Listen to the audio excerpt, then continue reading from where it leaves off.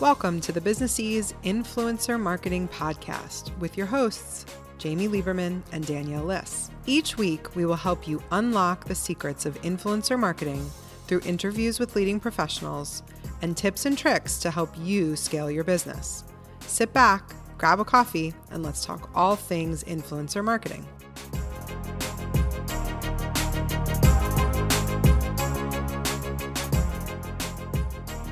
Hey, this is Jamie. And this is Danielle. And welcome to the Business Ease Influencer Marketing Podcast, episode 32. Danielle, we have a super sexy topic today. I know. I'm pretty excited for it. But you know what? Even though we're just like, I know that everybody wants to hear this because we have been getting non-stop questions. I feel like, Don, I need you to insert a drum roll. So while you're, that's just a message. Drum roll, please. Today, we are talking about GDPR. Then I feel like we need that music, the like, dun, dun, dun. Oh, it's a legal topic. We need the doink doink from Law and Order. Yes. And the reason why this is such a hot topic is because everyone is confused. So it's true. We're hoping to clarify. Our biggest goal for this episode is going to be to give you an overview of what GDPR is. If you're just like, more letters, I don't want to think about this. We're going to talk to you about how GDPR is going to impact U.S. businesses. And then we're going to give you an overview of how this impacts you in the influencer marketing space. And don't worry, we have a very special checklist that we've prepped for you too. Yes, no panicking allowed. We're going to start with, a lot of people out there are probably like, what on earth is GDPR? So GDPR is the General Data Protection Regulation, and it's a European Union law which takes effect on May 25th, 2018. And essentially what it does is it's giving greater protection to an individual's personal information. It places pretty strict requirements onto companies that possess personal data of those located in the EU. And it also gives individuals located in the EU greater control over how their personal information is collected, stored, and used. So we're talking all things privacy. I know that everybody listening is probably like, I'm in the US. I don't really work with people in the EU. I'm good, right? I can just skip. The answer is probably not.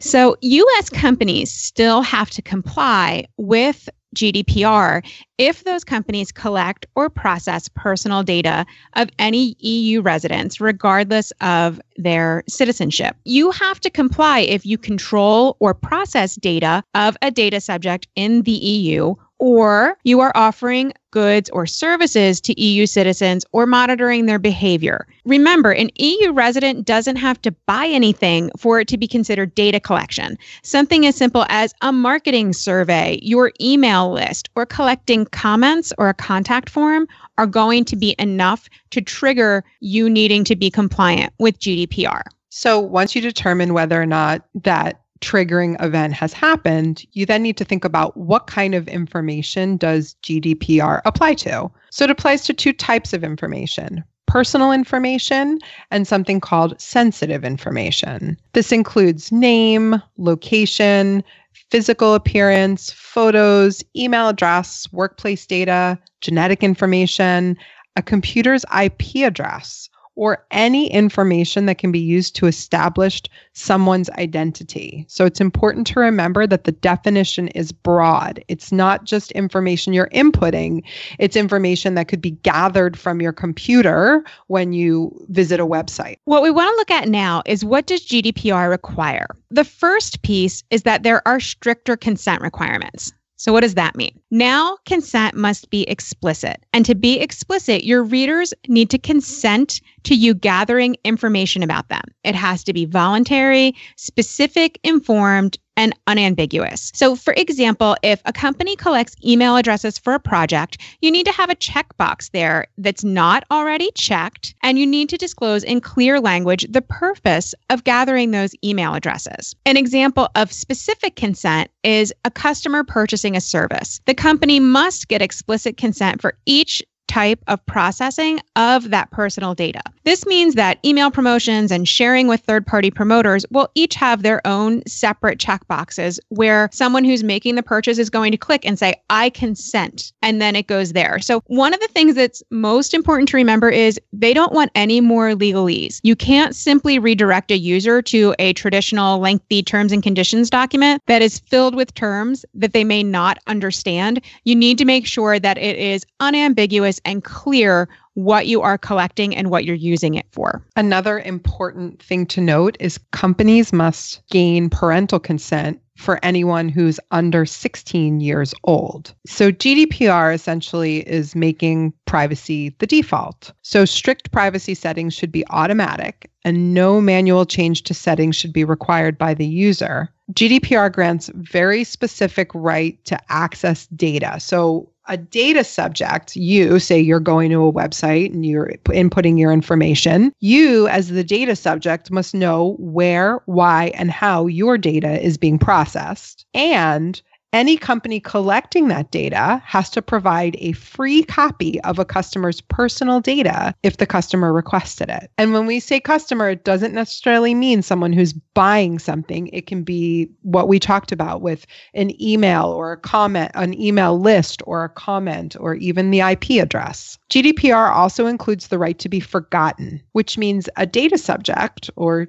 you going to a website, can request that all of your data be deleted from a company's server, or you can also request that your data be transferred to another company. In some cases, GDPR requires appointment of a data protection officer, which sounds extremely fancy. However, for most of our listeners, this likely won't be an issue. A data protection officer is only needed when, one, an entity regularly monitors personal data on a large scale. Two, it monitors sensitive personal data like race or genetic data. Or three, it's a public authority. And if you need a data protection officer, the officer will serve as a compliance advisor and a point of contact for data subjects and work with EU supervisory authorities. However, like we said, for many of our listeners, you likely are not going to fall into that category that requires the appointment of a data protection officer. Finally, GDPR also requires a 72-hour breach notification. If there's a breach of personal data, the company must notify the supervisory authority, which is defined in the GDPR, who that is,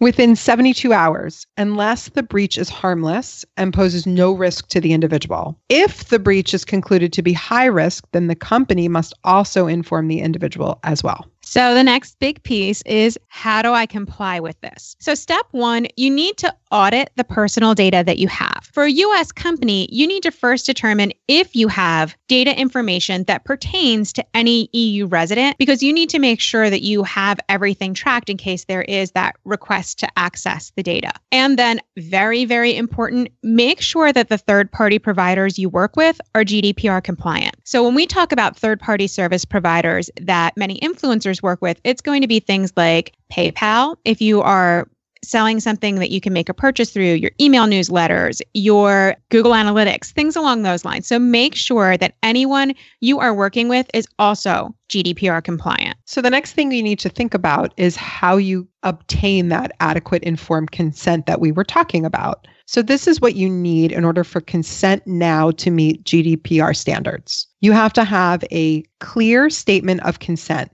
Plain language that's easy to understand, so none of that legalese. It must be a positive opt-in. So your readers or anybody coming to your website who's giving you their information must affirmatively click the checkbox. It can't be checked already, and silence or inaction are not good enough. It has to be separate from your other terms and conditions as well. You also need to explain why you want the data and what you're going to do with it. This doesn't have to be something that is extremely detailed. You can say, I'm using this for advertising and marketing purposes. We use cookies to help you with your user experience, etc. Next, you need to name any third-party controllers that are going to also rely on the consent. So let's say, for example, you use ConvertKit. You need to say, I use ConvertKit, and here's what happens. You also need to explain how the data subject may withdraw consent. So if they need to do do that right to be forgotten. You need to offer that information. And you also need to ensure that individuals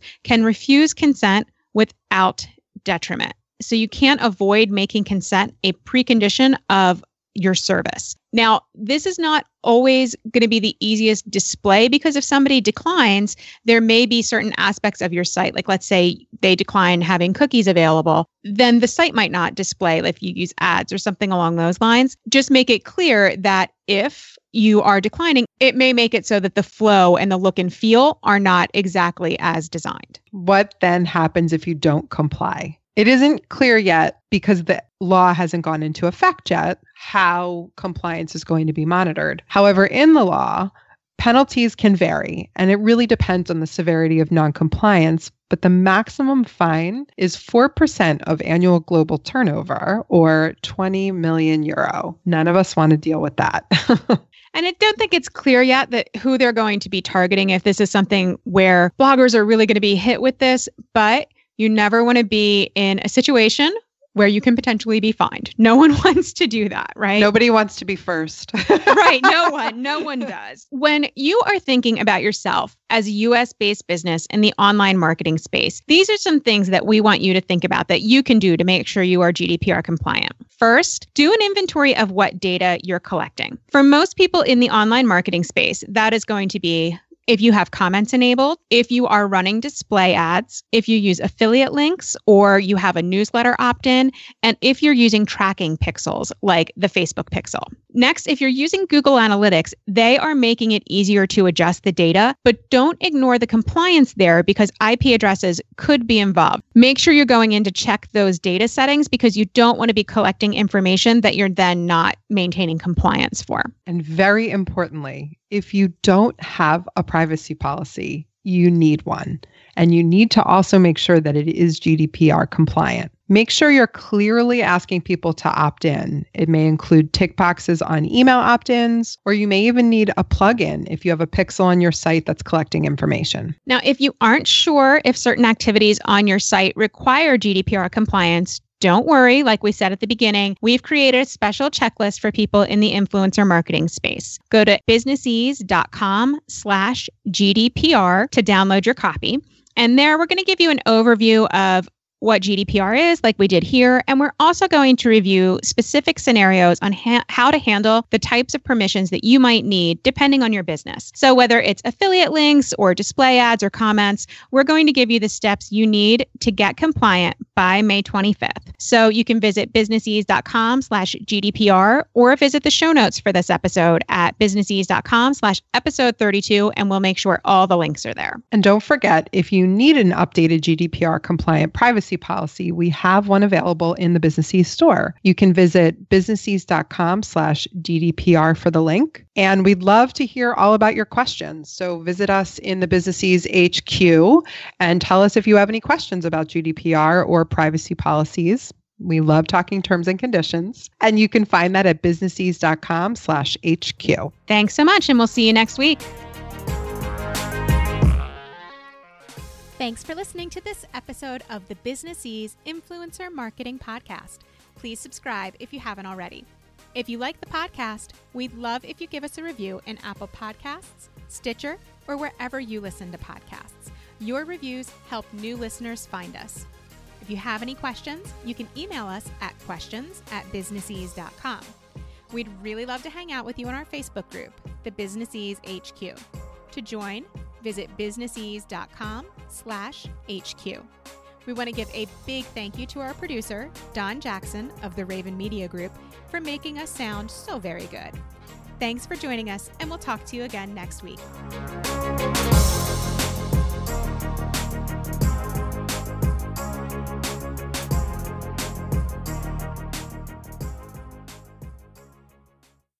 This podcast is heard along the Marketing Podcast Network. For more great marketing podcasts, visit marketingpodcasts.net.